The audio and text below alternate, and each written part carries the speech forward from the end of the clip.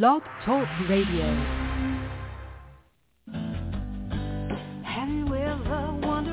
Welcome to MindShifters Radio with the Forgiveness Doctor, Dr. Michael Ryce. I'm Jeannie Ryce, your co-host. We also have co-hosts Dr. Tim Hayes and Michelle Bechet. We will share with you the wisdom of the first century Aramaic internal process of forgiveness. We offer tools and support 5 days a week. We will support you in building a solid foundation within yourself to live in pure love, in Aramaic, Rachna. Michael is the author of the book, Why Is This Happening to Me Again? For more information about the forgiveness process, please visit www.whyagain.org. And now, welcome to the show, MindShifters Radio.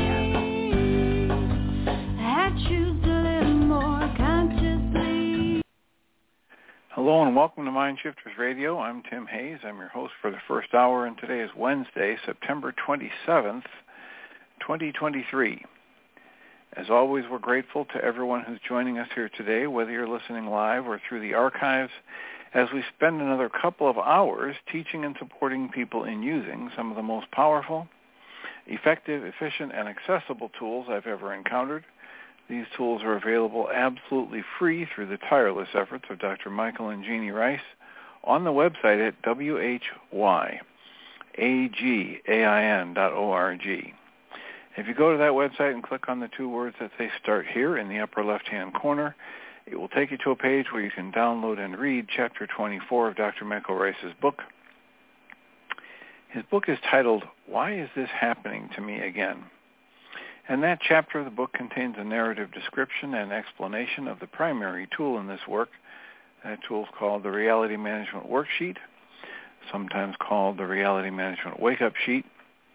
And it's a tool I've been using to great effect for 19 years now to improve the quality of my life and most of my relationships, and to turn any negative emotional experience I have into part of the infallible guidance system that each and every one of us has been given. You can also download the actual worksheet process itself. It's just a simple PDF file. Click the link, download it, print it off, copy it as often as you'd like, and use it over and over again absolutely free. You can also go to your app store and type in the three words Heartland Aramaic Forgiveness. And if you choose to do that before you're done typing the word forgiveness, you'll see the glowing heart icon. If you tap on that, it will let you download a completely free and private app that contains the Reality Management Worksheet. It contains an abbreviated version of that worksheet process, and it contains a copy of the Drag-On-Kling-On game, which is a wonderful way to introduce these tools to even younger audiences. Here on MindShifters Radio, we hope people do that, all of that, soon and often, primarily because it tends to improve the quality of people's lives the more they actively apply these tools in their lives. And secondarily, because it tends to prompt comments, questions, answers, and testimonials. And if you have any of those to share with us, please feel free to do so. If you're listening live, you can give us a call at 563-999-3581 and press 1 on your phone. You can also, if you are listening through the archives, you can send us an email. You can email me at tjh@mindshifters-academy.org, or you can email Jeanie at jeanie@whyagain.org. That's whyagain.org. And if we get a comment or a question from you in that form, we will address it on the Internet show, and then as time allows, send you a notification about what day and time we were able to do that so you can listen to the archives for your feedback. And we appreciate whenever anybody does that because it makes it far easier for us to live into our intention with this work. The intention with this work is to be a service. And that's just a whole heck of a lot easier to do when we know how these things are landing for people, what successes or struggles people are having with the tools, and or what questions people might have about how to get maximum benefit from the tools.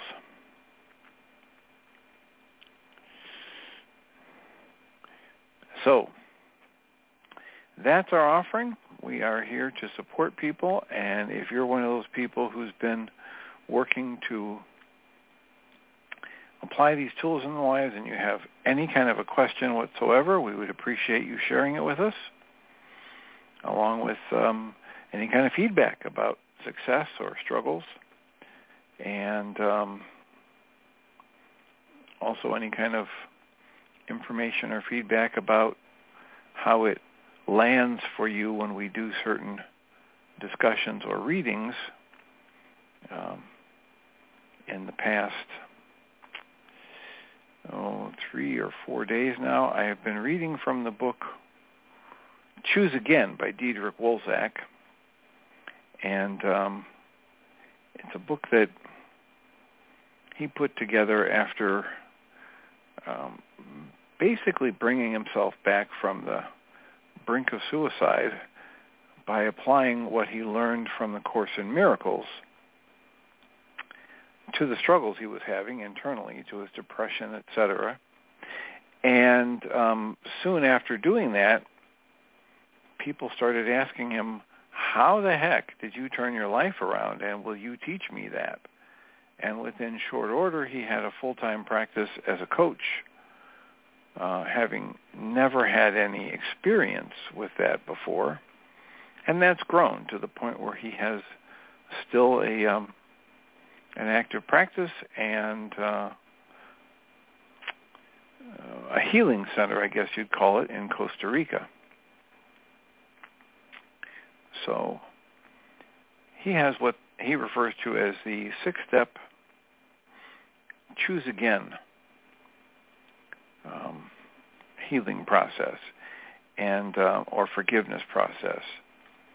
And it is, to my eye and ear, very close to the process that Dr. Michael Ryce has made available to us in the Reality Management Worksheet. And since it's very similar at many levels, and since Dr. Ryce himself, when I was first introduced to him and his work, talked about how if we can learn something from a variety of different perspectives, the more different perspectives we can gain from learning something new, the deeper we'll understand it and the faster our understanding will grow.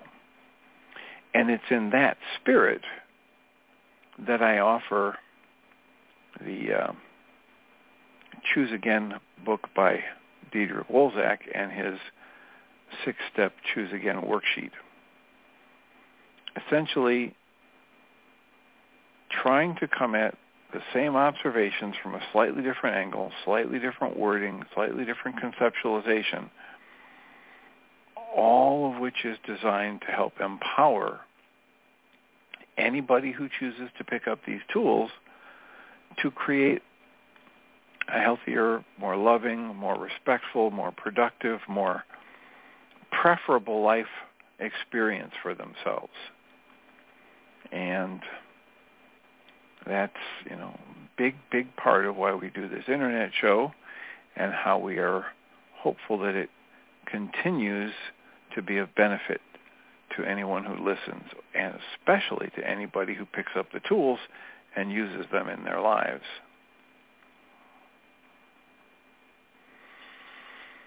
So we have plenty of time for any kind of comment or feedback on yesterday's reading before we start up again, if that indeed is where people want to go. I think I mentioned that I've had some minor misgivings about reading some of the more upsetting parts of Diederik's story, because this, for me, what this internet show has always been is a place people can come to get basically a kinder, gentler version of what you'll get in most other places, whether it's the news media or most of the spiritual teachers that I've been exposed to. And so I like to keep things on the upside and be presenting something that is positive and proactive and productive in helping people undo whatever they might be experiencing as negative in their process.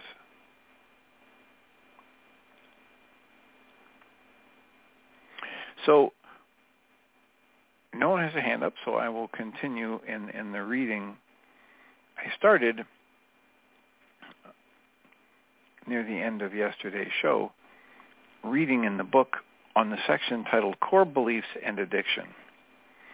And I want to just back up and read that section again. There's 5 or 6 paragraphs that I'd already read, but I think it's worth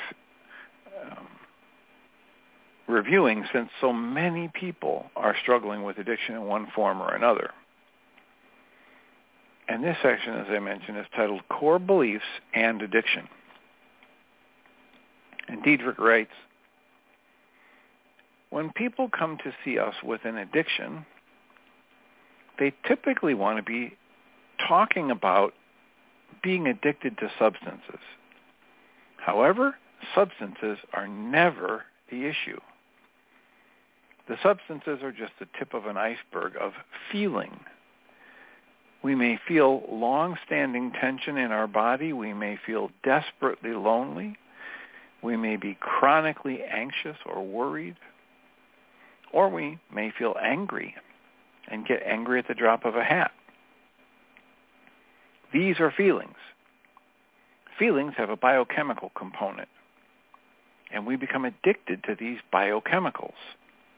That's how we become addicted to the feelings. So where do these feelings come from? Our feelings are chosen by the beliefs we have about ourselves. Now, this is a core part of Diedrich's work. Michael Ryce would say, if we pour enough mind energy into a particular thought pattern, it creates that an emotion. That's why his worksheet says, we understand that only my thoughts create my emotions. So the thought I'm using to create this emotion is this. Diedrich has a slightly different angle here, and he says our emotions are chosen for us by the beliefs we have about ourselves.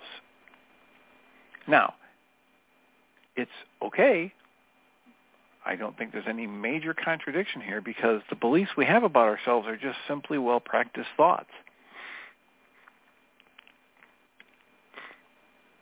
And so, indirectly, it's the same process. If I pour a lot of mind energy into it, if I've bought into a pattern of thoughts about myself and I believe this is the truth about me, then whenever that thought pattern gets activated, it, in Diedrich's words, it chooses the emotions I experience. And it's very much in line with what Dr. Michael Ryce talks about when he talks about the law of resonance, because if that energy is in me and something triggers me to interpret a life situation that's of a similar frequency, it adds energy to that core thought pattern or core belief, and then I start to feel the emotions that go along with that belief.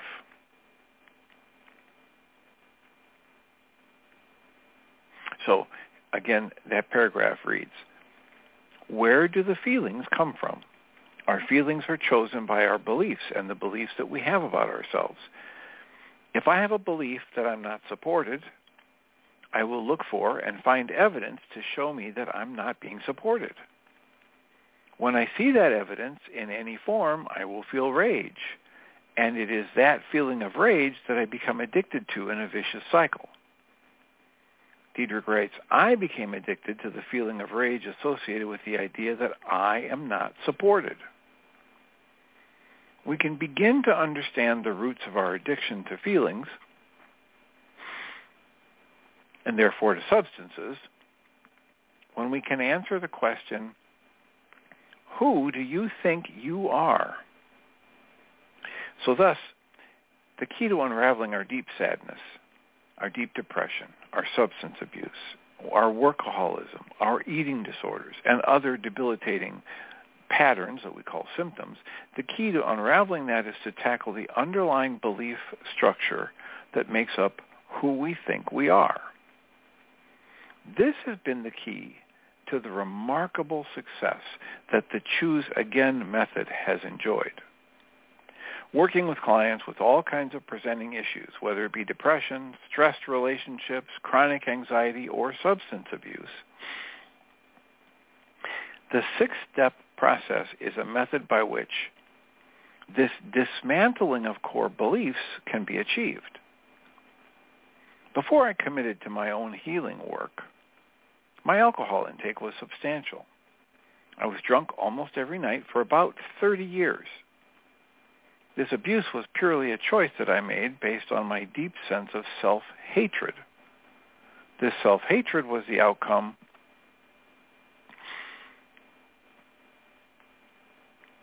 of a set of core beliefs.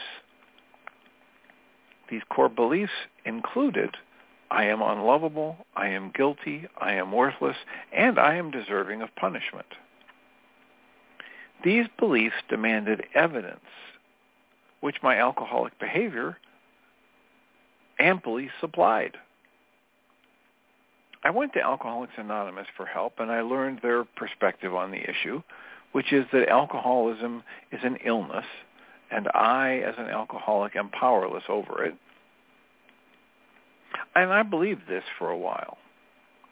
However, after having worked on myself using the Choose Again methodology, I came to understand that it's the ego which believes it's powerless over alcohol and many other things. Now, I would never say that I am powerless over anything. This is because I've learned that who I am in truth, capital T truth, beyond the ego, is an infinitely powerful being and not powerless. AA has helped many people, and I admire its record. It's a magnificent organization that saved literally millions of lives, and it continues to do so. And yes, in my opinion, it could go further. Many Alcoholics Anonymous veterans who have been in our center stated with surprise, wow, this is the missing link. A key question needs to be asked. Why was I drinking in the first place? Where did that come from? If you're drinking too much, you need to ask yourself, what's the purpose of my drinking? What is its function? What do I get to be right about when I drink? It's the urgency and necessity of drinking that needs to be addressed. The urgency and necessity is informed by an underlying belief that makes me want to destroy the self that I think I am, that I hate. In my case, not only was I drinking too much, I was also doing drugs, I was philandering, I was sabotaging my business on all levels. I was trying to self-destruct. I did not succeed. Sadly, some people do succeed, or they remain in a self-destructive treadmill. So why did I drink so much? Well, for two reasons. One, I was on a misguided search for a higher self through a transcendent experience. And in my self-styled fanaticism, I thought booze was going to take me there.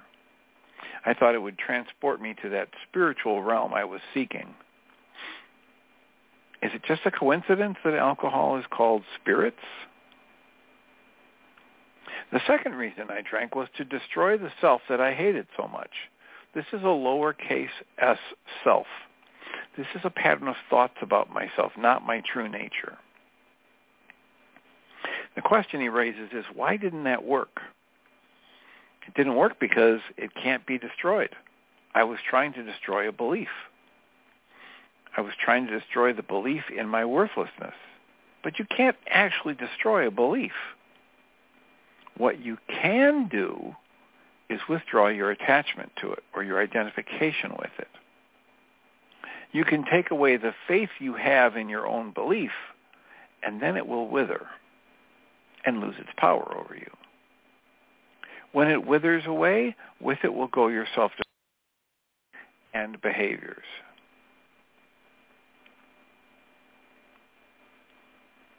So he writes in the next section titled, Fixing Symptoms Doesn't Work. And he quotes A Course in Miracles at the beginning of this section where it says, quote, correction belongs only at the level where change is possible. Change does not mean anything at the symptom level. This is where it cannot work, close quotes. Diedrich writes, if you're a drinker and you manage to give up alcohol, nothing really happens except that you're not drinking anymore. You have to go to the source, the reason behind the drinking, to truly become free of addiction. Otherwise, you'll either go back to drinking or you'll find other ways to express your self-loathing.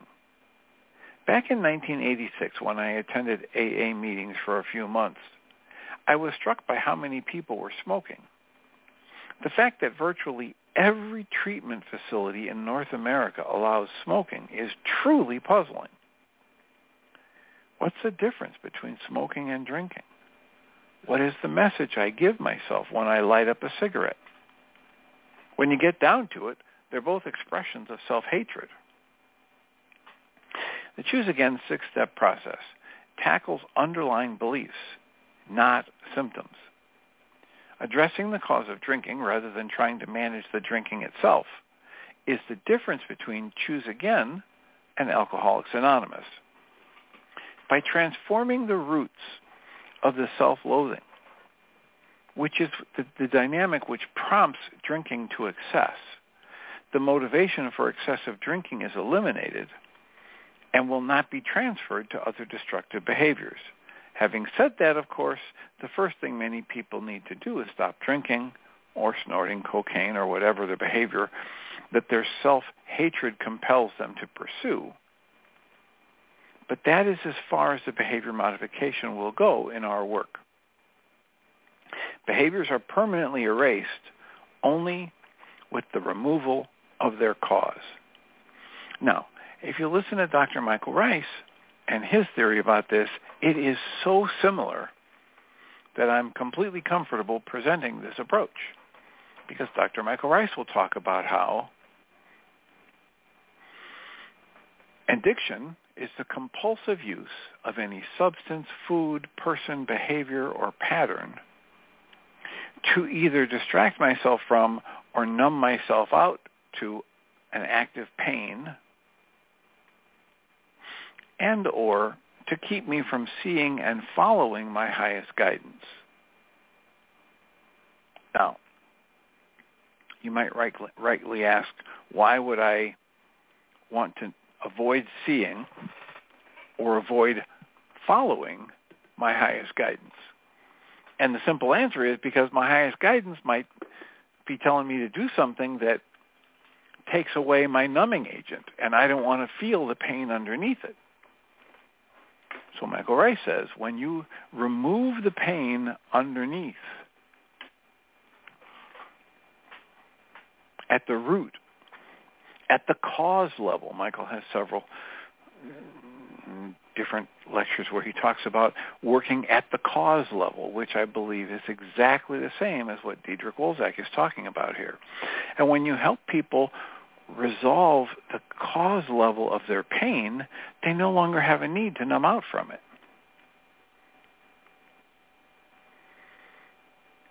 And as Diedrich just said in the last sentence here, behaviors are permanently erased only when you remove their cause. And so Dr. Michael Ryce has said, he works with people and they still actively use. As long as they're not using, they're not under the influence of their substance during his sessions when he's working with them, or they're doing a breath session, or they're working on the reality management worksheet, or they're doing their targeted journaling. If they're clear-headed enough to do the deep exploration of what is in their psyche that's creating their belief that they need to be punished or their pain, etc., then he works with them. And what he finds is the more people do the reality management worksheet or the breath work or the targeted journaling that Michael calls the MindShifter tool, and the more they see and therefore see through and get rid of the need for the pain-producing thought pattern, or in Diederik Wolzak's experience, the belief, then they stop using.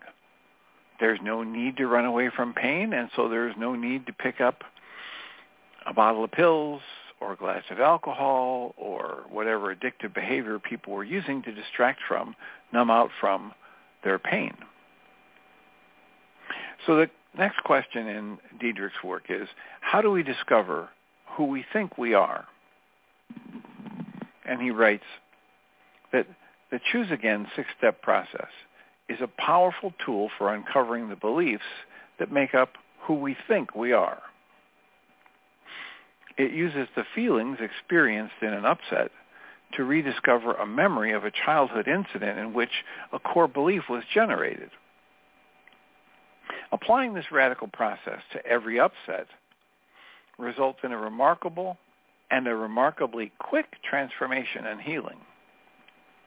There are at least 3 other gateways to accessing and identifying our major beliefs, which I will briefly discuss here. They are our judgments of others, our attachment to things, and our special relationships. When it comes to judgments, he says this: when we judge other people critically, we are really seeing the parts of our egos that we don't like. If there's any emotion behind a judgment, we can be sure that it actually applies in some way to ourselves. If we are just observing without an emotional involvement, then what we see is less likely to be about us. Now here, my mind is telling me he's talking about what we talk about as the difference between a judgment and a discernment. And the quick review is, if I look around my room and I see that chair is a brown leather chair, and that couch is a greenish blue, and that wall is an eggshell color, and that trim on that window is a medium dark brown, I've simply discerned the difference in these colors. I haven't said the dark brown is ugly, the blue is good, the eggshell is the best color in the room. I haven't judged one or the other as right or wrong, good or bad. So I'm in discernment. I'm just in direct observation. I'm in allowance. I'm in surrender. And I'm wide awake in the moment. But as soon as I judge, one is better, one is worse, and I feel the tension in my system when I do, now I have an emotional involvement in Diederik Wolzak's terms. And when I have an emotional involvement, it's pretty good odds that what I think I'm seeing in the other person is something I'm still judging myself negatively for having been or done, either currently or in the past. And if I see that with calm equanimity, it's much better odds that it's not about me. He writes, if I see someone taking the last piece of cake on a dessert tray and I have anger come up in me, I'm probably looking at an old belief in scarcity that might be summarized by the statement, quote, there will never be enough for me, close quotes. If I look at a birch tree and comment on its grace, it does not mean I have a deeply buried belief that I'm a birch tree. But when I have a negative emotion arise, whenever I'm doing observation, or in this case, we're going to call it judgment if there's a negative emotion arise, it's probably because I'm still judging myself negatively for having done the same or similar thing. Or, as Diederik is pointing out, it's resonating an old, deeply held negative belief about me. He goes on and writes, we often resent hearing that the things we hate about others are really attributes that we have ourselves, and we do not want to look at that. Whenever you feel strongly judgmental, the first thing to ask is, quote, would I accuse myself of that? And often you'll have buried that particular fault, trying to portray yourself as totally the opposite, because acknowledging that self-judgment is too painful. So the next time you want to judge someone, take a long, hard look in the mirror and see how that judgment plays out in your own life. Now, in the bottom line observations, one of the observations says, I will never be upset about anything anybody else ever says or does or doesn't do that I think they should, unless I'm still judging myself negatively for doing the same or similar thing. And it doesn't matter whether I'm doing it right now or I did it, years or decades ago. If I'm judging somebody negatively, it will be because I'm holding a negative judgment against myself for doing something similar, whether it's a recent or distant past. Diedrich writes, one of our staff members, Charles, had a very powerful fear of being gay. When I asked him, what is your judgment on people who are gay? He would not express any judgment. Gay people are fine. Nothing wrong with them. But that clearly was not the case at a much deeper level. So we went back to the feelings that came up for him when he considered the possibility that he too might be gay. He allowed the feelings to grow and eventually recognized them as disgusting, monstrous, horrible, and something terribly wrong. None of these had anything to do with sexual preference. Everything had to do with how Charles saw himself. All these judgments were traced back to a memory of him witnessing his parents arguing and him drawing the conclusion that it was somehow his fault. Much later, he projected these feelings onto gay people. By processing both of these core beliefs, Charles gained a tremendous sense of peace around this issue. Whether he actually was gay or not no longer mattered, and it never did. So that's a summary of attachments. This is one way that we can discover what our major beliefs are. There are three of them: judgments, attachments to things, and special relationships. The second one is attachments. Here's what Diedrich writes about attachments. He quotes Sri H.W.L. Punja, who writes, quote, a mind attached to anything becomes a sick, weak mind. A weak mind will keep going to the garbage of attachment, and this causes the nervous system to get squeezed and weakened, so it cannot handle this very energetic decision for freedom. A strong mind is needed to make the strong decision and handle the power that will come with it. To heal disease, you must first decide that you want to be free of pain and suffering. Without wanting this, nothing else will work. To forgive and forget is the best medicine for curing all pain. Let the thought that causes pain come into the present and discharge it into emptiness. Do this now. Sri H.W.L. Punja. Diedrich writes, what do you think you couldn't live without? If you're attached to a particular consumer good like shoes, you may be convinced that you need a new pair of high heels every week in order to feel attractive. This desire is driven by the larger, overarching belief that you need something outside of yourself to be secure and feel happy. Underneath such a belief is likely a deeper one, such as, I'm not lovable just the way I am. There's something lacking within me. Now, this idea of attachments is so widespread in the deep spiritual teachings that, of course, the Miracles talks about it and Way of Mastery talks about it. and gives us exercises for uncovering what do we really think we need? What do we think we can't be happy without?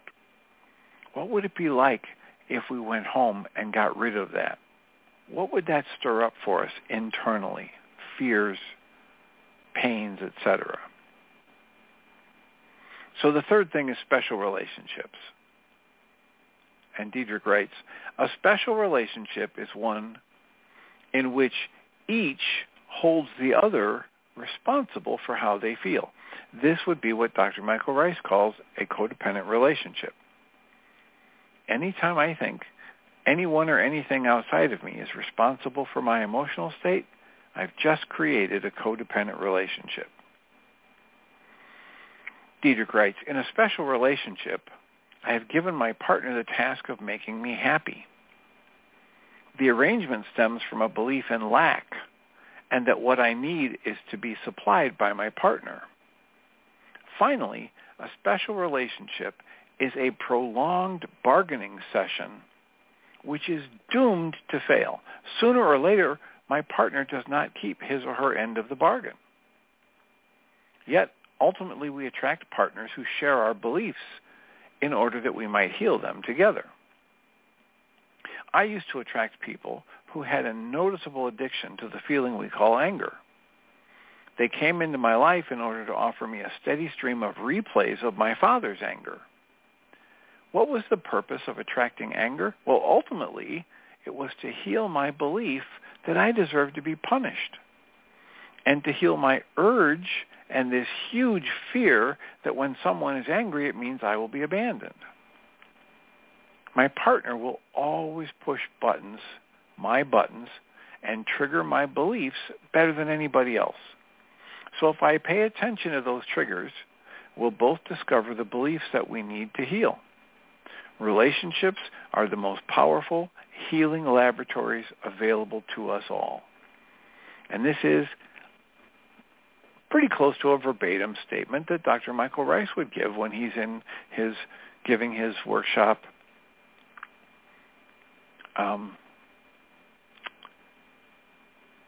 Healing Through Relationships. And he says, I used to have the title be Healing Your Relationships, and then one day he woke up with the realization, or he lived into the realization, that relationships aren't broken. And this law of resonance has us moving toward people who have similar issues so that we can get awakened to what we most need to see and release or heal within ourselves. The next section Diedrich titles, We Think We Are Our Labels. And he writes, in the same way that we hold ideas about who we think we are, whether I'm introverted, I'm bad at math, I'm a poor driver, I'm phobic about heights, in that same way, many of us are also labeled with diagnoses such as attention deficit disorder, with hyperactivity, anorexic, bipolar, or depressed, just to name a few. If we allow ourselves to be labeled, and we accept the authority of an outsider to give weight to the label, then inevitably we become the label. I have certainly seen people who were labeled in some way act more and more like the label over time. There is a seductive quality to a label or a diagnosis. He writes, quote, I'm off the hook. Now I know why I've always behaved the way I do, close quotes. The label can absolve one from taking ownership or responsibility for a problem or a behavioral tendency.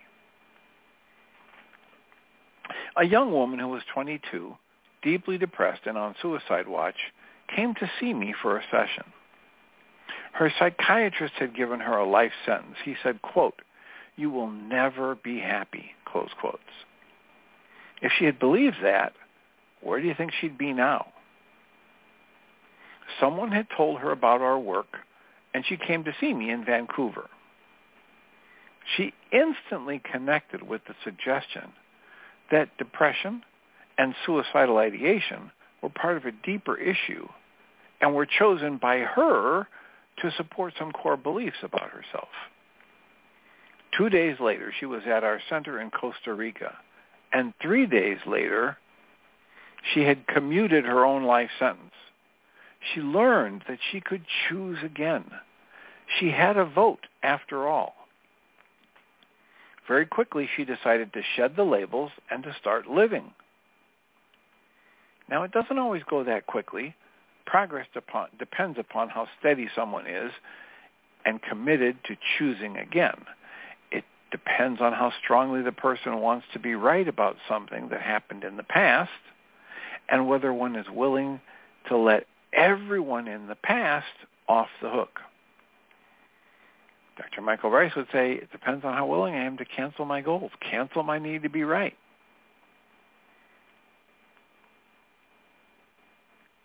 Here's the same thing. Diedrich writes, it depends on how strongly the person wants to be right about something in the past.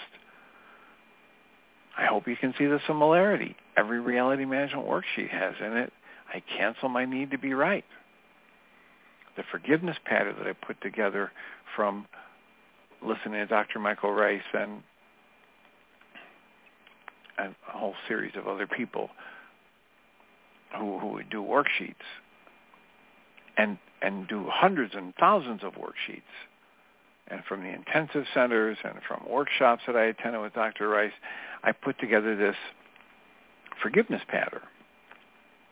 And it says, just repeat over and over again, I cancel my need to be right. I cancel my need for anyone or anything to change. It's the same core need that Diedrich talks about in the Choose Again process. That's a primary determinant about how quickly one can heal. Diedrich writes, whether you've been labeled as bipolar, depressed, or suicidal, or anything else, it's crucial to remember that those labels only point at symptoms. Those symptoms are informing you that there is something wrong with your belief system. There's something wrong with who you think you are.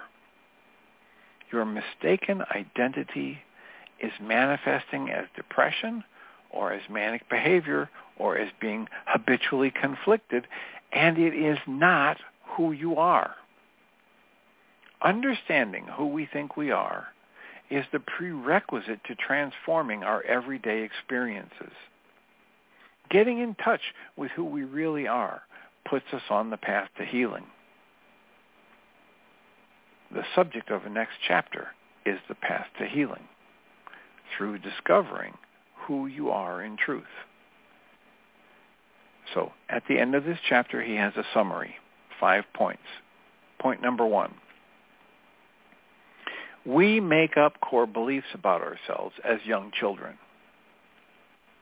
Point number 2, our beliefs demand evidence, which we will find in our everyday activities. Point number 3, beliefs run like default programs, determining our behavior and creating barriers to happiness. We think we are our beliefs, we think we are our stories and our labels, but none of these are who we really are.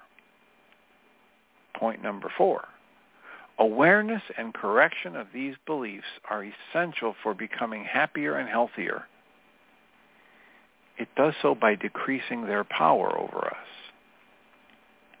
Point number 5, we can find out what our beliefs are by examining our upsets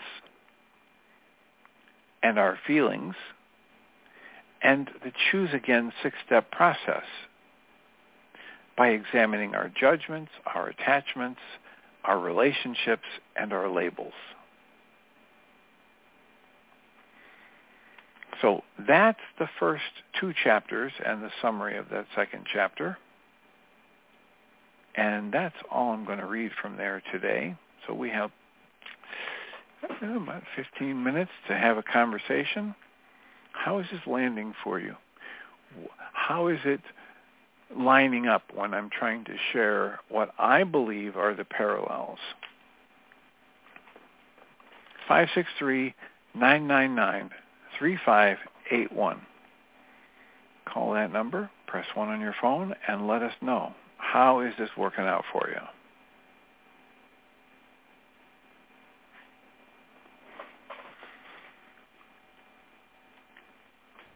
Area code 610, you're in the air. Hi, Dr. Tim. Hello. You mentioned right at the beginning that you thought something about the Diederich work was a bit harsh, and I think it was because of his past and the descriptions of his past.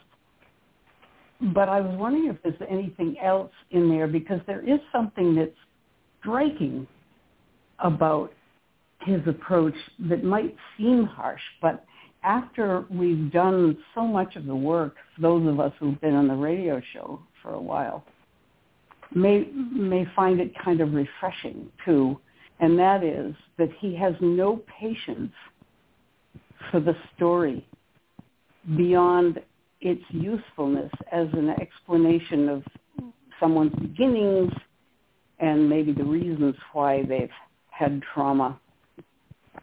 But he doesn't want people to keep going there. And it's easy to see why, because we can use it to maintain a position of being a victim, or use it to blame.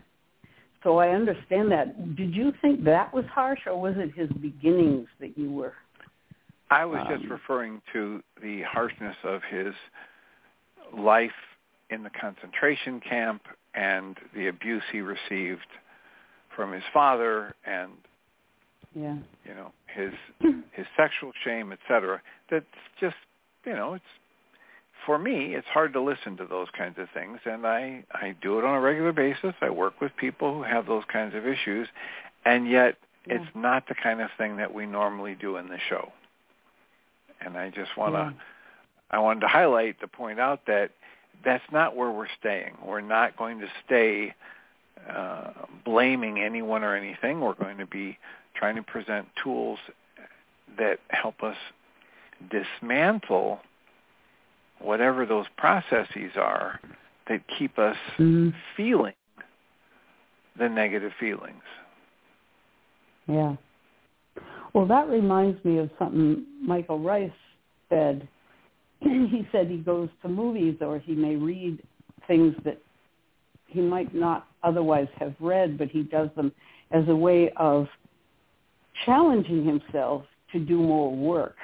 Now that he's pretty much, in many ways, clear, he kind of induces upset. No. Okay. No. Okay. Please correct this in your thought and speech about this. Okay. It's not that now he's pretty much clear. He's no more clear than you are. That's just a complete put the person on a pedestal statement, right? Uh-oh. Yep. Okay. Right? That's all that is. You're trying to put him on a pedestal. When you hear them talk about this, and you're not stepping into putting somebody on a pedestal, you'll hear them talk about how Michael used to avoid certain movies and experiences because he would get very upset and triggered. Mm-hmm. And so as long as that was the case and he didn't want to be upset and triggered, he stayed away from movies. And I encourage people, if you get upset and triggered going to movies, stay away. Mm-hmm. At one point in his work, he'd been teaching the forgiveness worksheet and doing the breath work and these other things, and he got the guidance. Michael, you either believe this stuff or you don't. And if you believe what you're teaching, you understand that the lights and the sounds that are projected in the movie theater cannot be causing your upset. Mm. Well, that means it's all just smoke and mirrors. So go to this movie, take a stack of your worksheets, right? If it were me and I'd had exposure to the EFT tapping, I'd sit in the theater and I would be breathing and tapping along while I watched this. Visualizing my energy moving and just reminding myself that, whatever's getting stirred up is not being caused by anything outside of me. And it worked for him. And then after a while, he decided, hey, you know what? When I have a little bit of extra energy, I think I'm going to go use going to different movies as a way to get resonating the stuff that I need to clear up, because it's easier than waiting for it to blow up in my life. Mm. Right? It's not that he's so clear and he never has upsets, and I've heard it a number of times from Jeannie. Believe me, Michael gets triggered. Right? We all get triggered. Michael's not going to see things at a movie theater because regular life doesn't trigger him. That's a complete fallacy. Spend some time with the man, right? Spend some time with the man and you will understand. He gets triggered just like anybody else. And he has decided, you know what? Rather than wait until one of my primary relationships has somebody that steps on one of my bags of garbage, and then it's really up in my face, I'm going to, when I have extra time and I am so inclined, I'm going to go watch movies that I think might raise issues for me that I can do worksheets on and clear out some of the baggage, just because it's easier when I know it's a movie theater, it's lights and sounds. That's so much easier to do worksheets on than when I'm here with my loved one in the house and an issue comes up and I'm feeling like it's survival level stuff. So it's not about he doesn't get triggered. It's that he's discovered that's a lighter, easier way to do the worksheets, to have stuff get stirred up, because he can remind himself, oh, look, it's just lights on the screen. And if I get too triggered, I can just walk out of the theater and do some worksheets on it later, which is not so easy when it's something that comes up in a business interaction or a primary relationship interaction. Does that help clear that up for you? Yeah, it does. I wouldn't do that. I'm not ready to do what he does, but he does it. Good. That's fine. Yeah. I do know he gets triggered because he posts some pretty lively stuff on Facebook. It makes me think he's triggered about this or that, and why not? Anybody would be, but that's a whole other discussion. I just don't feel as if I want to step into that when enough things in my regular life trigger me already anyway, so... That's perfect. That's perfect. And that's exactly what the core of this work encourages you and me and everybody else to do. Tap into your own guidance. Michael Ryce does that because that was his guidance. Now, if Michael Ryce says that in a workshop or on the internet show and it doesn't resonate with your guidance, don't do it. The core of this work is to help you figure out how to tap into your own guidance, not follow anybody else. Good.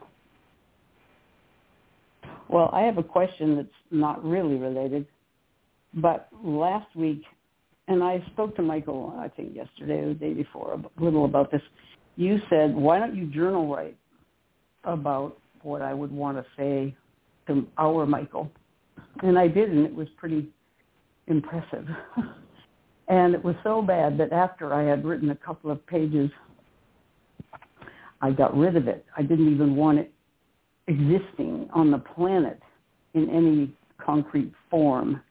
But I certainly kept my awareness of my capacity to go way, way deep into judgment. And this was happening while I was also having a reaction to a couple of flu shots. And Michael had said, hey, you're in a healing crisis. And that was like a little switch that flipped open. And I thought, I am detoxing not only physically but emotionally.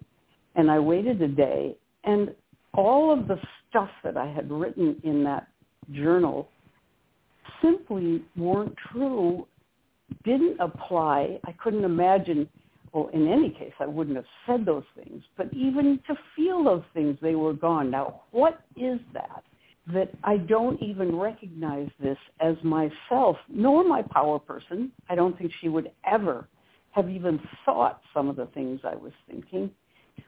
I just don't understand where to place this amount of garbage that you don't appears need to now. understand it. You don't Okay. need to understand it. If it's lost its power over you, move on. If you read it now and you say, I can't even imagine thinking that. This is just like what Michael Ryce says on a regular basis. He'll have a worksheet, and it'll be a powerful worksheet, and then he'll go back to the original thing that he thought he was upset about, and he'll say, you know what, I can't even remember why I felt so upset about it. I'm looking at the same data point.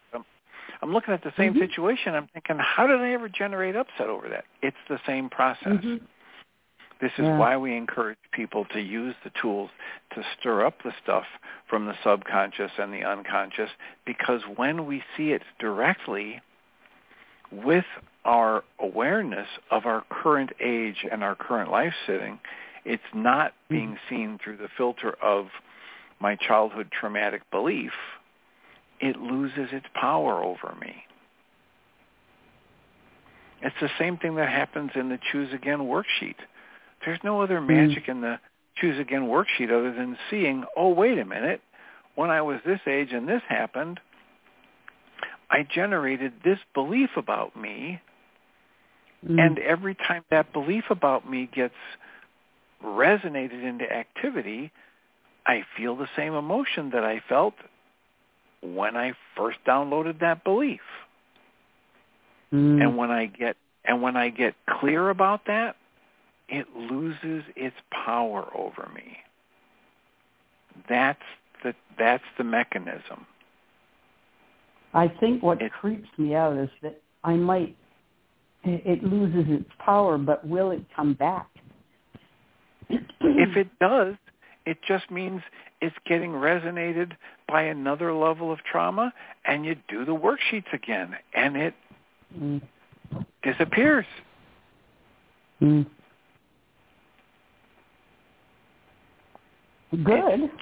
It's just a process. It's not the flipping of a switch. It's not reaching permanent enlightenment. It's just the process. And like Diedrich said in the very early going of this book, he said, look, think about this the way you would think about carving a path in a rainforest. Right. Right? You chop and you sweat and you work and you keep your nose to the grindstone, you stay focused, and you get a path. If you stop there and you come back a week or a month later. I've got a phone call I have got to take, and I hate to interrupt this, but it's something to do with housing for Michael, so I'm going to take this. All right. Blessings. Thank you for the call. Thanks.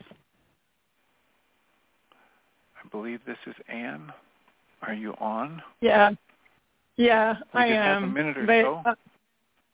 I know. I was just going to bring up an example, and I can do it another day with Susan, about a time that Michael had shown a movie at one of the intensives, and you know, I had an issue with stuff going on in there, and how I was mad at him at the time that he said what he said, but then I had to do wake-up sheets and do exactly what you said on it. And so then later I had a relationship with, a person that became a friend. You know, he had a mouth like a sailor, and I learned to unconditionally love him anyway, because I wasn't triggered by, the bad language, because now I saw it differently. But anyway, that was a great example that, Michael had used one of those movies, intensive, to trigger stuff. And it did. There was another guy and I that were triggered and went to him. And anyway, it was a great example of that. That's all. But the rest of it about the addiction stuff. So good job. All right. Thank you. Thanks for the call. Thanks for listening. I'll mute you so you can listen in. I'll remind us all that we come from love. We're made of the stuff we call love. We actually are love, and everything else is false. And I'll turn on the microphone for and hopefully welcome Jeanie Ryce. Hi there. Are you there, Jeanie? I'm here. Welcome. Thank you. We're having trouble getting in? No, I'm unmuted.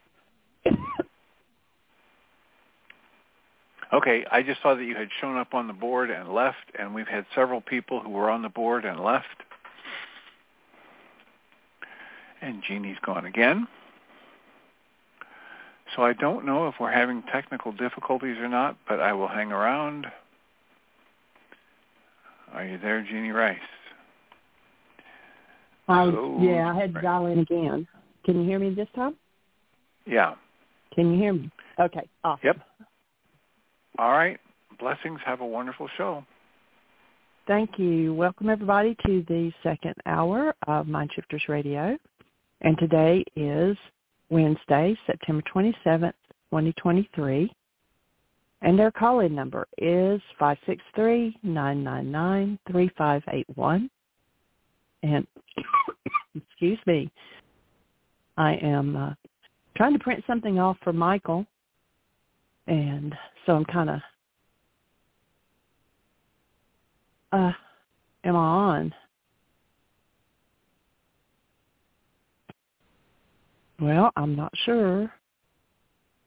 Okay, let me try this again.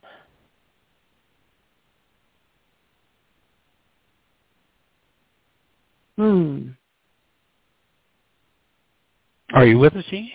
I can hear you. I am. Can you hear me? Okay, the switchboard is doing something really weird. It's not showing anybody, and it's showing 0 time. So I'm going to restart my switchboard, and hopefully. Okay. So you go ahead and talk, and I will. I can hear you loud and clear. Okay, I got the switchboard back. So I will. If you'll talk just a minute, it wants me to. Change the ink printer. So you talk for a minute, and I'll work on this, and I'll be right back. Cool. So welcome, everybody, to MindShifters Radio. Let's see. Today is, you know what? I don't even know what day it is. I think it's Wednesday. And being Wednesday, that would mean it would have to be, I think, the 27th of September. Would that be correct, everybody? I think so. Time is flying. It's just amazing. So we've got Wednesday, the 27th of September, getting ready to head into October. We were out working in the garden today, and our apple tree has new flowers on it. It's like, what? It's the end of September, but we've got new greenery and flowers on our apple tree. So maybe the tree knows something we don't. Maybe we're really going to get this awesome Indian summer and get another whole crop of apples, crab apples. That'd be awesome. Makes the best jelly.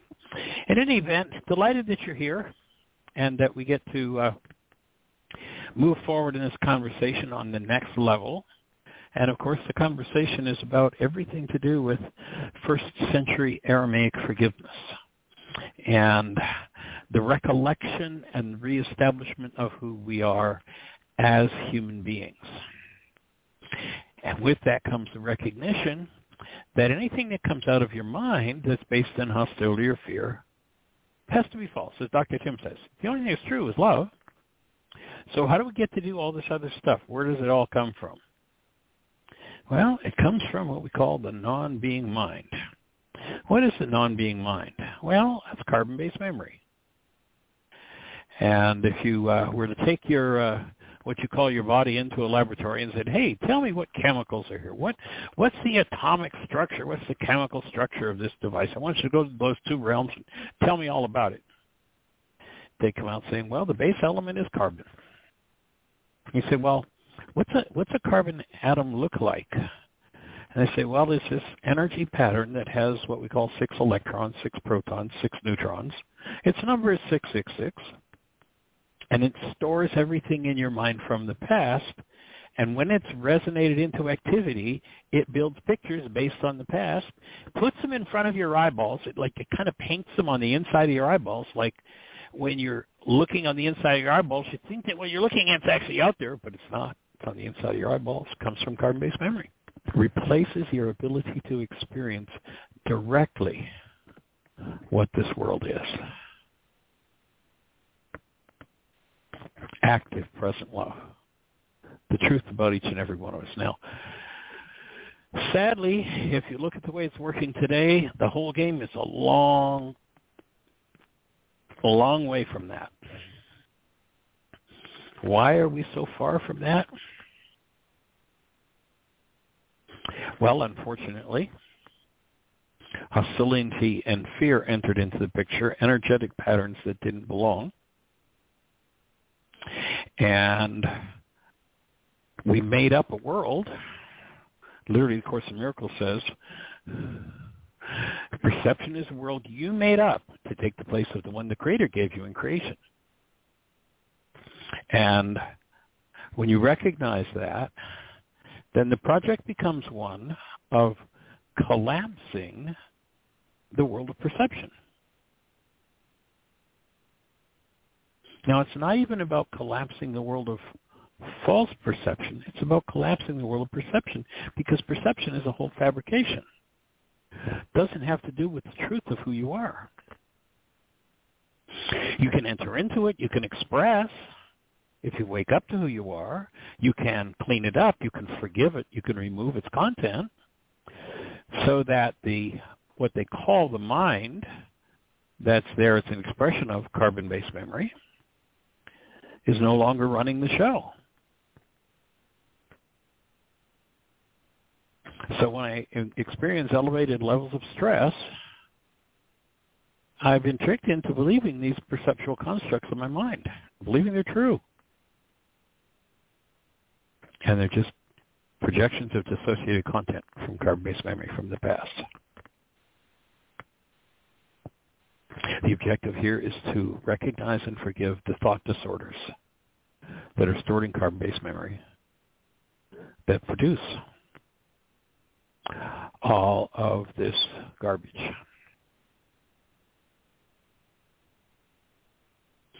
So the application of forgiveness is the key. And to recognize that when I set a goal, I establish a stress in my mind. And that if that stress resonates some form of hostility or fear, I'm in difficulty. I'm in trouble. Especially if someone violates that goal. Because at that moment it seems like the goal just got further away. And when the goal gets further away, it's this so-called distance to the goal that determines the level of stress. So when someone violates a goal that I hold for them, my stress goes up. If that calls into play hidden, painful, emotionally dissociated parts of my carbon-based memory system,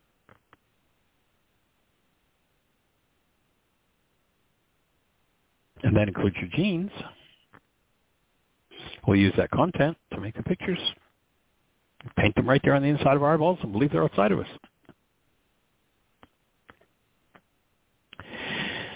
And when we get to the truth of who we are, then we get to show up in an errant mind as the presence of love.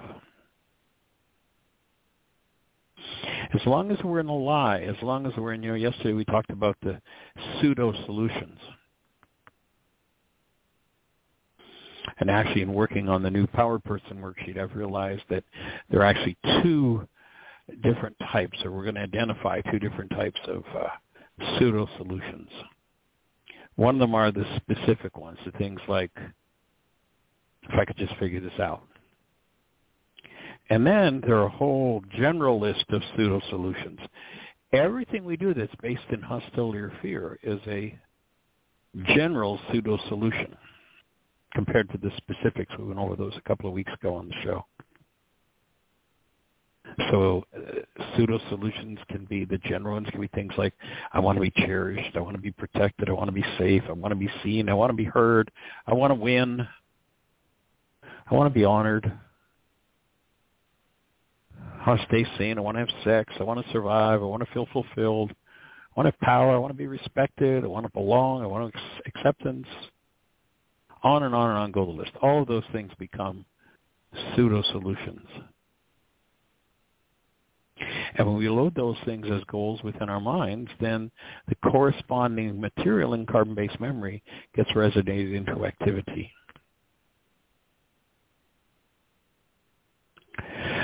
Those things that are resonated into activity are usually thought disorders related to pain. And so the next solution becomes, well, give me an anesthetic. I can't stand this pain. I got to get out of here. I'm going to hang up this phone on you. I can't stand this pain. Give me a fifth of scotch. Let me rage. Let me judge you. Let me make you the problem in my life. Remember, denial, the act of thinking or speaking as though something outside of me is the cause of something that's moving inside of me, is the beginning point of every deeply destructive cycle of false perception.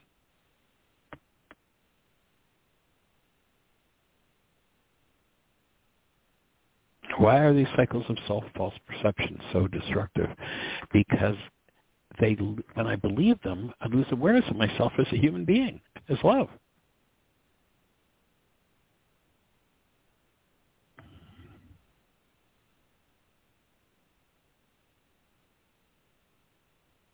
So denial results in dissociation, the hiding by my mind of the truth in order that I can believe my hallucinated lie.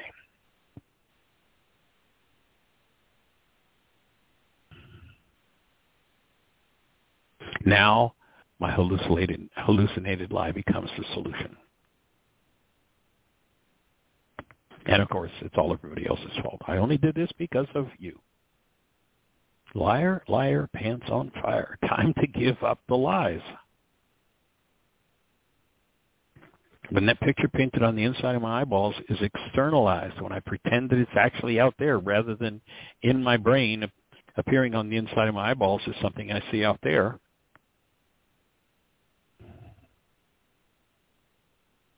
When I pretend that what I see inside is actually outside of me, that misdirection where my mind generates these constructs hides the truth. Now, it seems to protect me from my self-induced pain, but the pain remains. That mechanism of projection even is somewhat like an anesthetic. Doesn't cover the pain altogether, but it directs my mind to put my pain, the energetic patterns with which I cause my pain, into my brain's image of others. And they show up in my mind with my problem attached. And I've avoided facing my internally generated pain truly and directly. And when I do that, I disempower myself in that when I put it into my brain's image of someone else, I have no power over it anymore. It's all mine. I generated it. I generated the whole image, the whole projection. But now when I believe that it belongs to you and that you're out there, of course I have no power over it. One of the biggest challenges is facing that internally generated pain directly, and that's what happens when you enter into forgiveness. That's why most people want to avoid the forgiveness process. And of course, the cost of this pretense game is everything.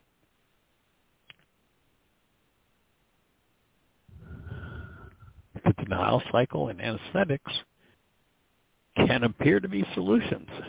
We call them pseudo-solutions.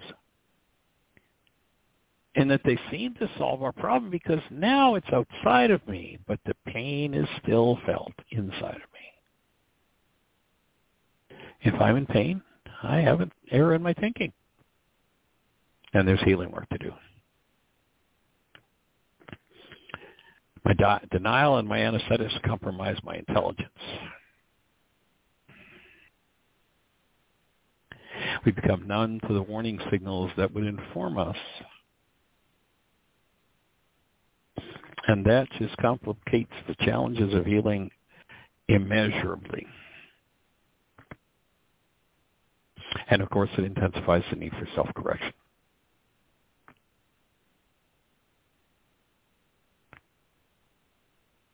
This, I would offer, is the source of all physical disease.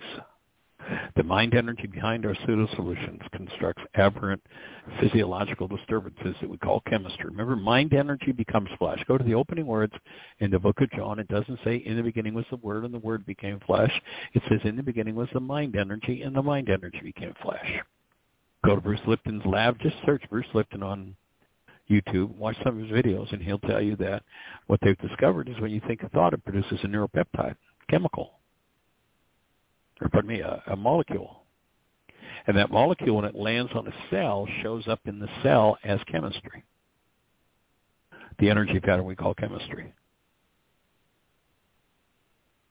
So these disturbances I would offer are the cause of all disease. And at the same time as it creates diseases, it produces the mental constructs and perceptions that block truth. People hallucinate a lie. They call their lie truth. There's a very limited space in the mind for anything to show up. So when one fills that space with a lie and calls that lie truth, they're now living in blockage of truth. And that's where external tempting, because with the internal chemistry of the current pseudo-solution is not working to effectively shut down whatever I'm trying to avoid feeling. Hey, an anesthetic, that'll do. Give me a fifth of scotch.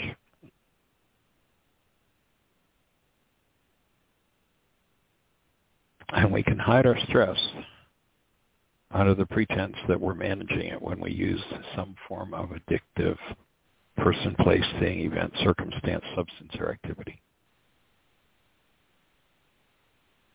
Ultimately, denial and addictions do nothing but create and reinforce living an unconscious life. We do a workshop called On Creating Consciously. The whole idea of that workshop is that we engage in frequencies out of conscious awareness rather than just what's resonated in the mind. Circumstance comes along, resonates content in the mind generates a picture, and we believe the picture's outside of us. And, you know, has anybody listening ever had anybody accuse you of something, of doing something or saying something you absolutely never said or never did? Anybody ever been accused of that? You know, in live workshops, I always get a laugh, and lots of hands go up on that one. Notice every time you've ever been accused of doing something you didn't do, saying something you didn't say, the person doing the accusation is in one state, and that is a state of some form of hostility or fear. Now, if you can see that clearly in your life, yeah, when I think of when he did, she did, they did, that happened years when, yeah, that's true, Michael. They were always in some form of hostility or fear. What does that mean? It means that a mind in hostility or fear is a liar. But the last thing most people suspect is that when their mind is in hostility or fear, their mind is the liar. No. When I'm in hostility or fear, my mind tells me the truth. It's their minds that are hallucinating when in hostility or fear. No. Everything your mind has ever told you out of hostility or fear is a lie. Now, I can remember one workshop where we had somebody that was a fairly astute gentleman, and it was just shocking to him when he had to admit to himself, and I mean, I can remember his voice tone saying it in the class. I was like, my whole life has been a lie. Sadly, if you live in the non-being mind and the pseudo-solutions of non-being mind, yeah, our whole lives becomes a lie. That can be a tough pill to swallow, but it's the best pill you'll ever swallow because it will open the space for you to recognize who you are as a human being. And when that active presence of love shows up in your physiology, healing begins. It all starts to change. So we're here to support and create that kind of change.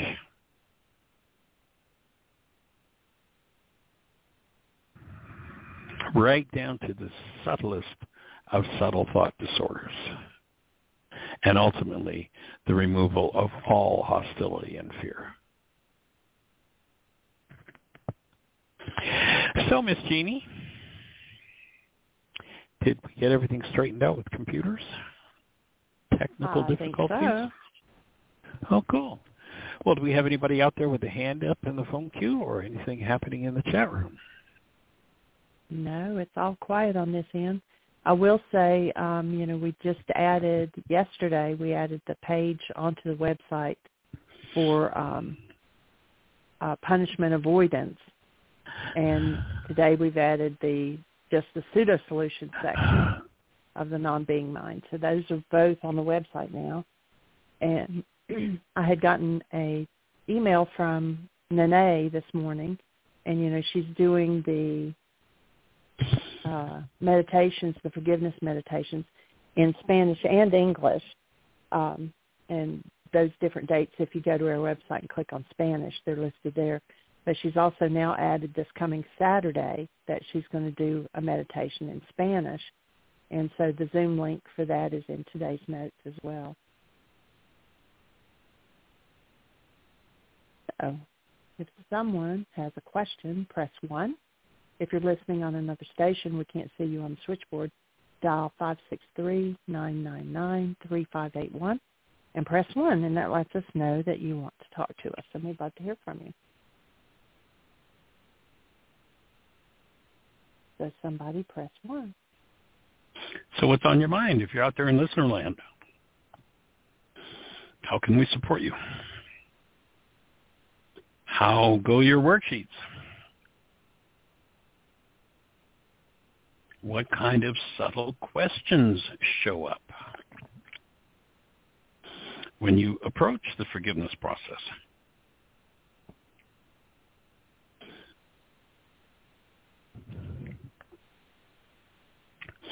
And did everything that I spoke about earlier make sense, or did it leave any room for doubt,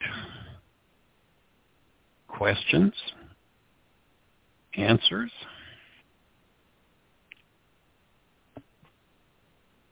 Let's play. And for that, what's for on your those mind? those who are taking part in the codependent communication intensive, the self-study, the new Power Person worksheet, which is 14 pages long, is part of that intensive. It's not put on the website. Oh, we had a hand just go up, and I believe that it is Terry, 336. You're on the air.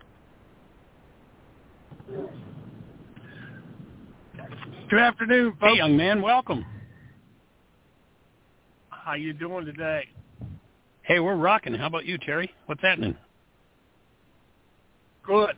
I've been listening to a lecture by a fellow, and, as they say, there's nothing new under the sun, but it's good to look at things from different perspectives and angles. And this is from Dr. Dispenza, I believe is his name, a doctor of chiropractic medicine. Joe Dispenza, I know him. Yeah, he's got a really interesting body of work.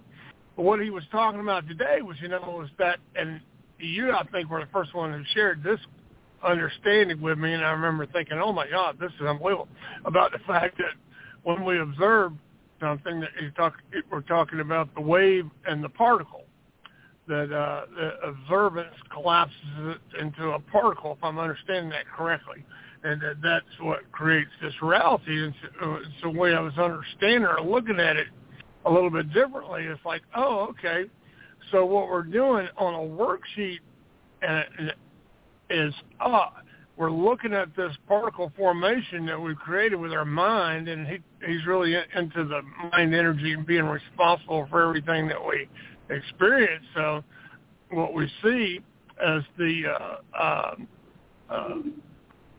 conflict in the worksheet is something that we have created through the particle collapse function. And now when we cancel that goal, we're resetting or pushing our mind back into the wave state and setting that old image free, and then as we reestablish a goal, now we've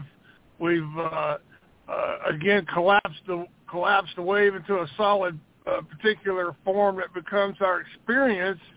So I wanted to throw that by you, Doc, and get your input on that little action that I just had, or those thoughts that were going through my mind. Right. Yeah, I was fortunate about 34, 35 years ago. I used to keynote a conference called Global Science, and I know you've heard me speak about this, was a gentleman named Marcel Vogel, who was a 23-year senior scientist from IBM who presented at that same conference out in Colorado one year. And this particular Marcel, he's the fellow who created the Vogel cut crystals. As a scientist, he got into using crystals for energy amplifiers. He is the gentleman who created the magnetic coding for IBM that allows us to have hard drives on our computers. Without Marcel, we wouldn't have hard drives to store information. He, at 11 years of age, invented chemical light, where, if you go to a football game and you buy a light stick and it's plastic, and inside of it there are two tubes that you break the tubes inside and the chemicals mix and it lights up. That's all Marcel's work.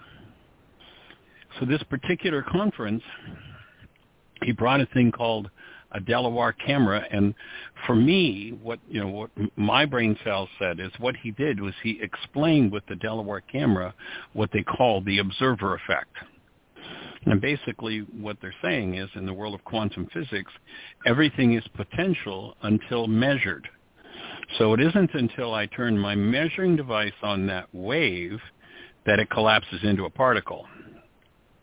But my take is, from that interaction and listening to Marcel present that, and I don't know anywhere else this exists in the scientific world, but it actually isn't the act of measuring. It's the act of having mind energy that matches, that sets up a field, and resonance creates the collapse. So what Marcel had was this thing called a Delaware camera, and it was a camera that, where your standard camera, you click the aperture and it opens and light energy comes in and it's registered on the photographic plate. Well, the Delaware camera has a tuning mechanism, much like a radio mechanism, in front of the aperture. And so you have to tune it to a present frequency before it can receive that frequency. For instance, if you had the camera tuned properly and you took a picture of an acorn, what would show up on the photographic plate, and I've seen the pictures, what would show up on the photographic plate is an oak tree. Which the average person would say, now, wait a minute, that's crazy. You take a picture. How could you take a picture? Well, I'm sitting in a room right now, and there are at least 1,000 different television stations going on. I can't see them. I can't hear any of them. I've got to have the right tuning mechanism. If I have the right tuning mechanism, I can listen to any number of different things going on in my room right now that seem to be totally and completely absent according to my senses. Well, in exactly the same way, when Marcel tuned the camera properly, obviously in an acorn, there's got to be information about an oak tree. Like, nobody's ever planted an acorn and gotten corn or a Volkswagen or a golf club by planting an acorn in the ground. You plant an acorn in the ground, and it always grows into an oak tree. Obviously, on some energetic level, the image, the picture, the instructions for whatever you want to call them, for the oak tree have to be in the acorn. The Delaware camera could decode that. So there was another set of pictures that he showed us where they had a picture of a woman, a fetus in utero at 1 month, 2 months, 3 months, and 6 months, if I remember correctly. This is 30 years ago, but there were 4 different pictures. And you could see the whole developing fetus. And all 4 pictures were taken the same day, at the same time. 1, 2, 3, 4. 1 month, 2 months, 3 months, 6 months. And you could see the fetus at 1 month, at 2 months, at 3 months, and 6 months. And you say, well, how is that possible? Well, obviously, the instructions for what the fetus is going to become in 6 months are in the fetus at 1 month. Somebody doesn't come along every day and inject tomorrow's program for what it's going to become tomorrow or months from now. It's already there. And obviously, if you could read it, if you could decode it, you'd be able to see what it was. And that's what he was able to do. Well, the upshot was what Marcel ultimately brought the camera to show to this global science conference was that he could take a picture of the high energy waves that leave the mind when we think a thought. So literally, mind energy moving in me sets up a high energy wave. I live in a world of potential. There are maybe a million different possibilities. This is where the multiverse idea comes in. There are a million different possibilities, and if my mind energy is this particular frequency, and there is the potential for that in the quantum wave, the interaction and the resonance between the two causes the wave to collapse, producing the particle. And another word for that action is called creatorship. We're creators. If I have the mind energy for all kinds of rage and fear and hostility and grief and pain and drama and trauma, there's going to be all kinds of manifest hostility, fear, pain, grief, rage, and trauma around me.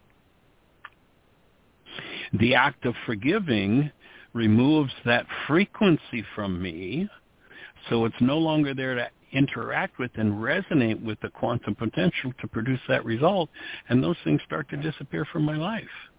And when I engage in mind energy based in active present love, then that's the energy that radiates from my mind, interacting with the quantum potential, and causing that to come into expression, or what was called manifestation. It's interesting, in the Aramaic language, the word manifest, you hear people talk about they're going to manifest new cars and money and all kinds of things, but in Aramaic, the word manifest isn't about getting stuff. The word manifest means obvious. Whatever is obvious to you. If it's obvious that, of course, I always get ripped off, then guess what? Out of the quantum soup, out of the quantum potential comes somebody who's capable of ripping us off.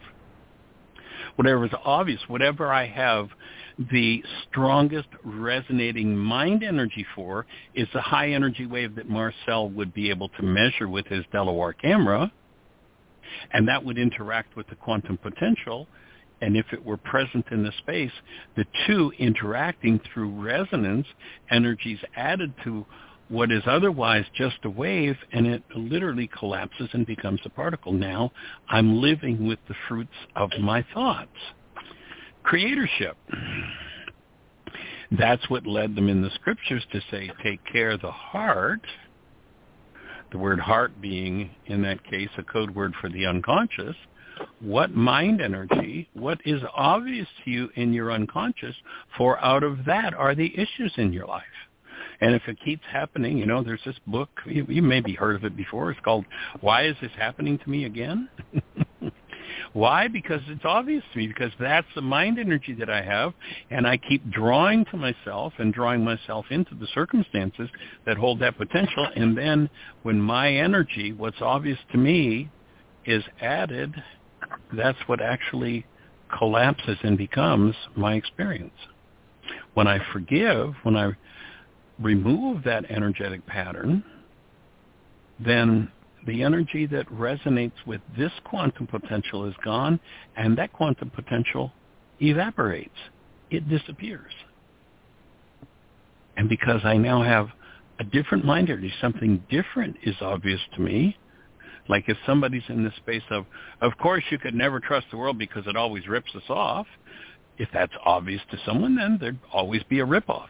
If they were to shift that into, of course, I'm made of the stuff called love of the Creator, and I can trust that to always take care of me, then that's what's going to, that being what's obvious is what's going to manifest for that person, and the whole game's going to change.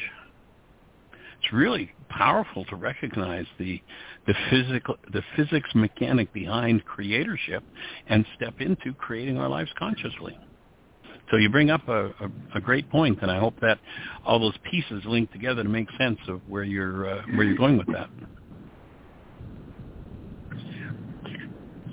I'd like to say that you never disappoint as far as broadening and deepening a topic for me.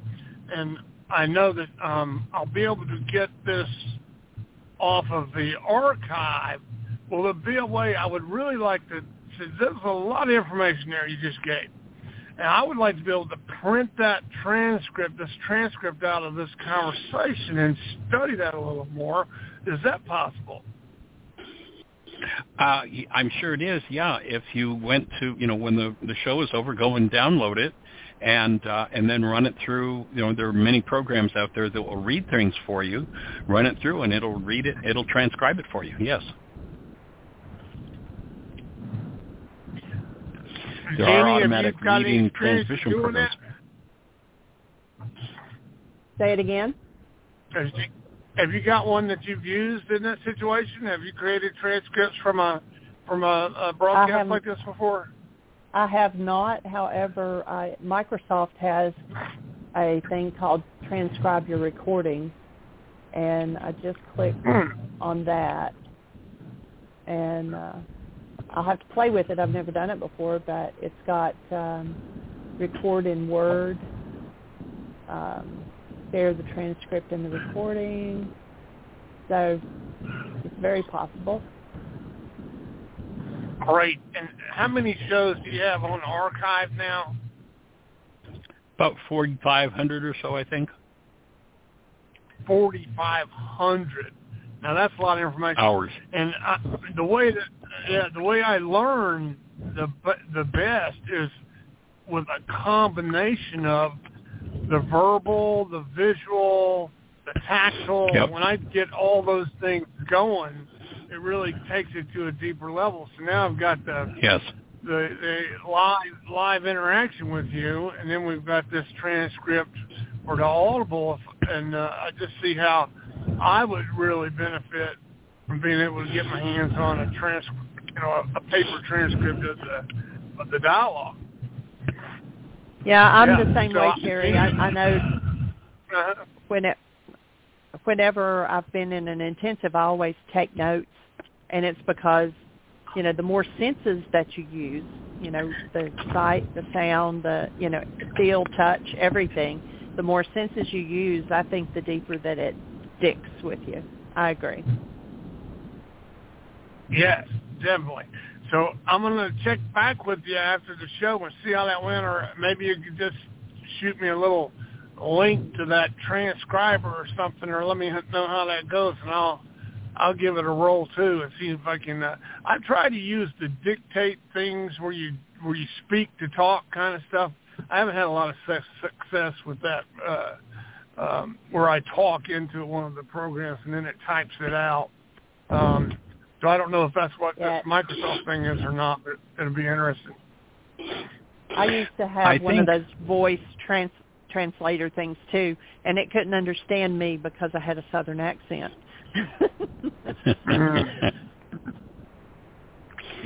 Terry, I think there might be, this might be a place to search.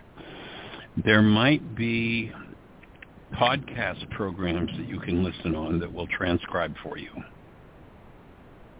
I don't know whether iHeartRadio is one of the best programs to listen to our radio show on, because it will give you all of our archives all the way back to day one. Most podcast programs, most that you listen to things like this on, will only list about 300 of them. That's kind of the general limit. But iHeartRadio goes right back to 12 years ago, day one, and it's been 5 hours a day, an hour a day, 5 days a week for, how long's Tim been doing his show, Jeannie? Maybe 3 years? I'll have to look it up. It was about March. That. Yeah. So for the first 9 years, it's 5 days a week, 52 weeks a year for 9 years. And then for about the last 3, it's been 2 hours a day, 5 days a week for the last 3 years. So it comes up somewhat better than 4,000 hours. And I don't know of one, but it just seems like I've heard of it, and there's got to be a podcast program that will transcribe for you right from within the podcast program. It just takes doing some searching to see if that's out there. It would make sense to me that it is. Yeah, and YouTube who knows? now, since I'm sorry, go ahead. Yes, YouTube does it too. Yeah, and you can punch the little transcript, and when I watch it on YouTube, I can get a transcript running at the same time. That's really helpful for me. And I don't know if they do that with every YouTube thing automatically, or for some other feature that you have to, request when you're putting stuff up. But I like that interaction with the YouTube. Then you get all three right there at one time with one little swoop of the keystroke of the fingering. Yep. Yeah. Very cool. Well, like you sound like you are ready to go to the next quantum level, Terry. That's awesome. Yeah. Well, with Dan inspired me, with his stack of worksheets, and so that was great. Getting re-inspired, and then the littlest bit of effort and energy does a couple of things. One, it brings up resistance down the road a little bit, and so you got to work a little bit harder when you first get some enthusiasm and you jump in there. And for me, it's like, okay, yeah, this is great, and then I have to I got a little resistance coming up here, and keep pushing with it. But what's really been good for me too is a reminder that my mind thinks it can figure all this stuff out, but it can't. And so the proof is in the pudding. Then when I do these worksheets and my mind is telling me, oh, this is stupid, or what are you doing this for? Those little thoughts come up, and then I just, yeah, you can have your little moment in the sun there, but I'm going to continue with my worksheet. And then things change in my reality. There's this proof that's undeniable. Then that's the real motivator there for me. It's like, oh, okay, yeah, you can just have all the little conversation you want about this. Yep, there you go.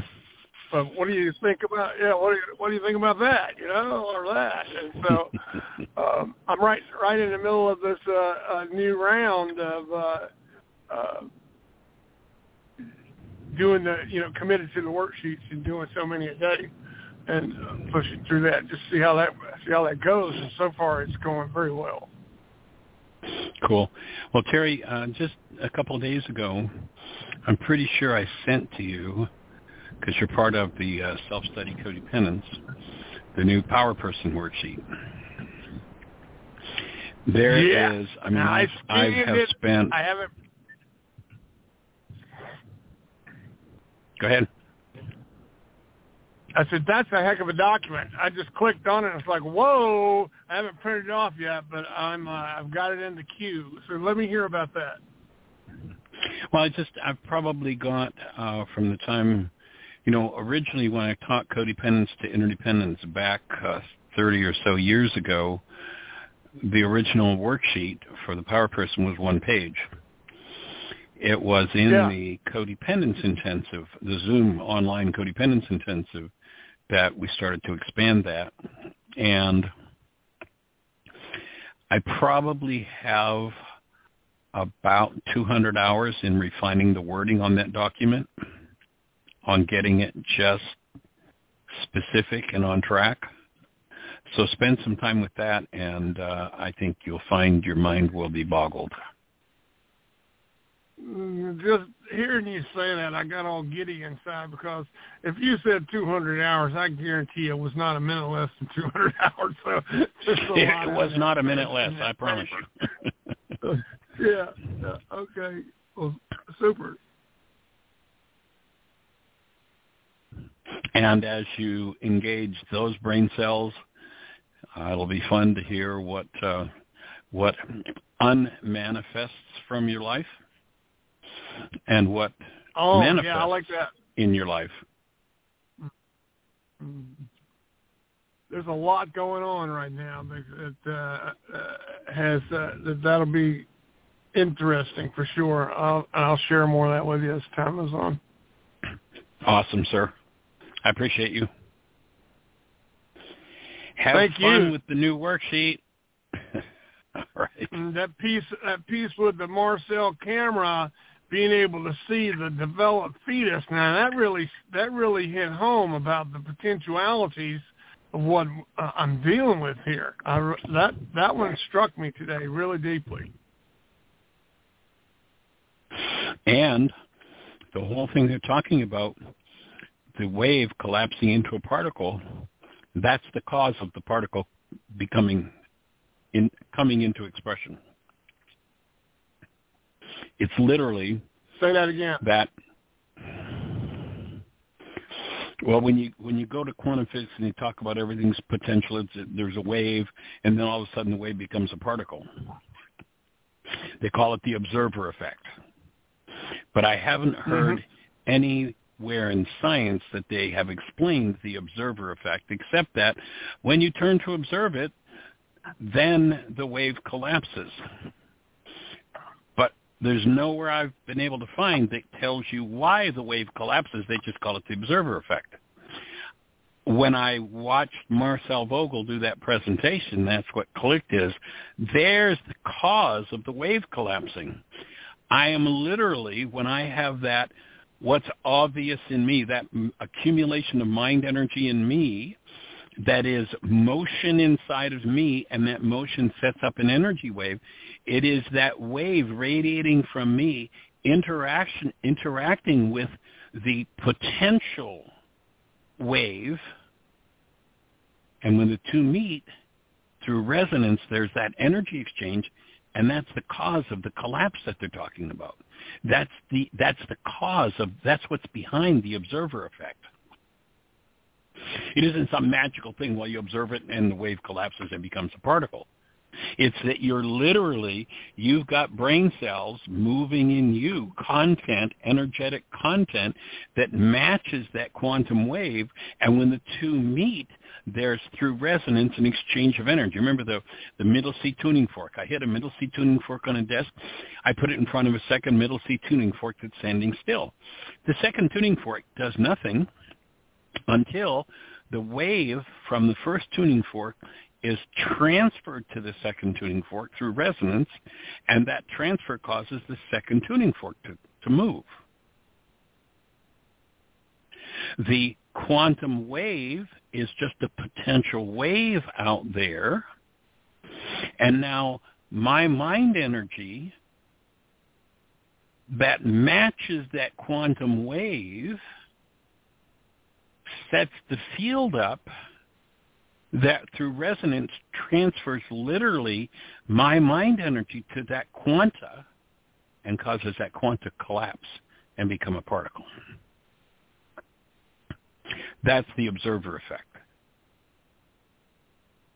I don't know anywhere else that piece of information resides. I've never heard it, seen it, found it, or even seen it remotely referred to in the world. But that was the conclusion. That's what I understood for me way back when I watched Marcel Vogel presenting the Delaware camera and being able to take a picture of those high-energy waves. There's a literal high-energy wave. It meets another one that matches, and through resonance, there's a combining of the energies, and that combining of the energy is what causes that collapse to occur. So now we have manifest. And then you put that together with the Aramaic, and the word manifest means obvious. If it's obvious, I have a whole quanta of energy about this thing that's obvious to me, and I'm continuously radiating, sending that energy out into the world. When it finds a potential wave to interact with, we now have what we call manifestation, expression, physicality. So break that down to the fetus. Wait, before we go to the fetus, hold on, just 1 second. So that's the world. That's the world manifest. Now, when I apply forgiveness, and I transmute or remove that what's obvious to me, when I remove that energy from my mind, I'm no longer contributing that to the quantum world. So that which yesterday was manifest disappears now, because I'm no longer empowering it. Now, does that make sense? No, because I'm in one of those moments where you're going to have to shake a rock at me. It's like everything's just like, oh, okay. So okay. Yeah. So when I all right, throw it back around. I got a way to explain it for me. I got a way to explain it. Okay. So I've got a middle C tuning fork. I hit it on a desk, and I put it next to another middle C tuning fork. And what happens to the second tuning fork? It vibrates. It vibrates. Why does it vibrate? Yeah. Their atomic magnetic structures match through resonance, and there's an exchange of information. So the second tuning fork takes on the energy of the first, and it's empowered to vibrate, to move. Now, what happens if I take a middle C tuning fork and I put it in front of, and I hit it on the desk, and I put it in front of an A tuning fork? Nothing. Nothing. No resonance. No resonance. Nothing happens in that second tuning fork because there's no resonance between it. If I have, and again, take the Aramaic word for manifest being that which is obvious, if a particular experience, it's obvious to me that in certain circumstances that's what's going to happen, I have a great deal of, to use a metaphor, tuning fork energy in me about that which is obvious. So I'm now radiating that energy into the world. If the quantum wave is there in the world to interact with that which I'm sending out, then that quantum wave, as according to quantum physics, becomes a particle. Now we have manifestation. We have a world. We have a particle. That makes sense so far? Yes. Okay. Now, let's shift out of that. So then when I apply forgiveness and I remove that which is obvious to me from my mind, in other words, the mind energy, I've forgiven it, it's no longer there. The potential for that terrible thing to happen is still there, but there's nothing in me to interact with it, so there's no manifestation.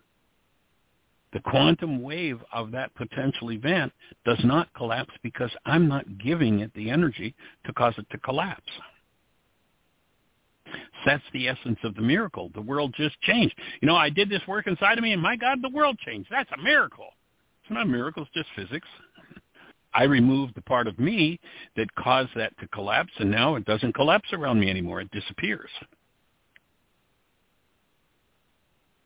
That's the power of forgiveness.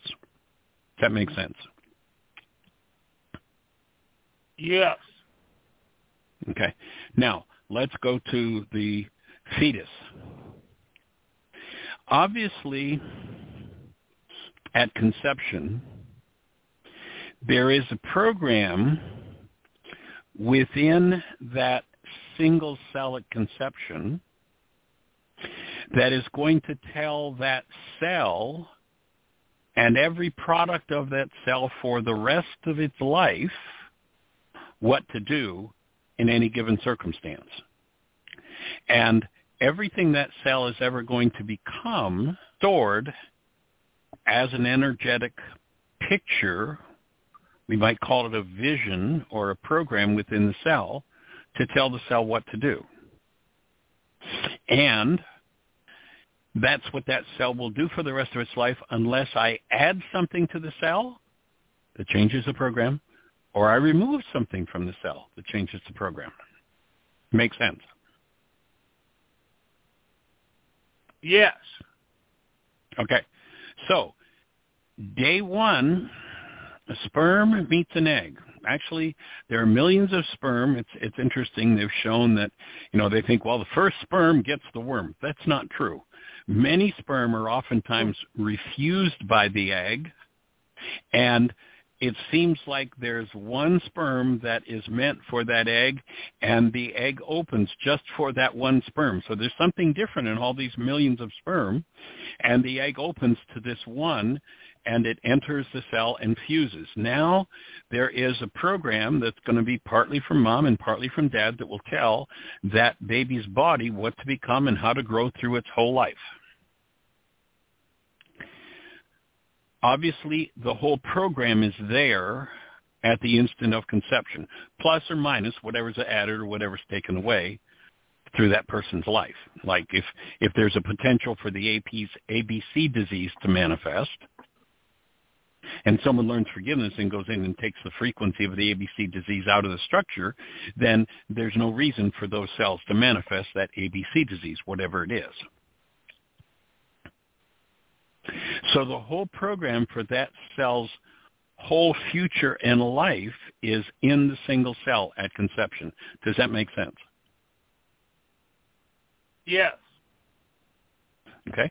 So now all I have to do is have the device to read the program for what's going to happen when one cell splits to two. And if I have the device, I can read the program and go, oh, I can read it and go, that cell's going to split into two.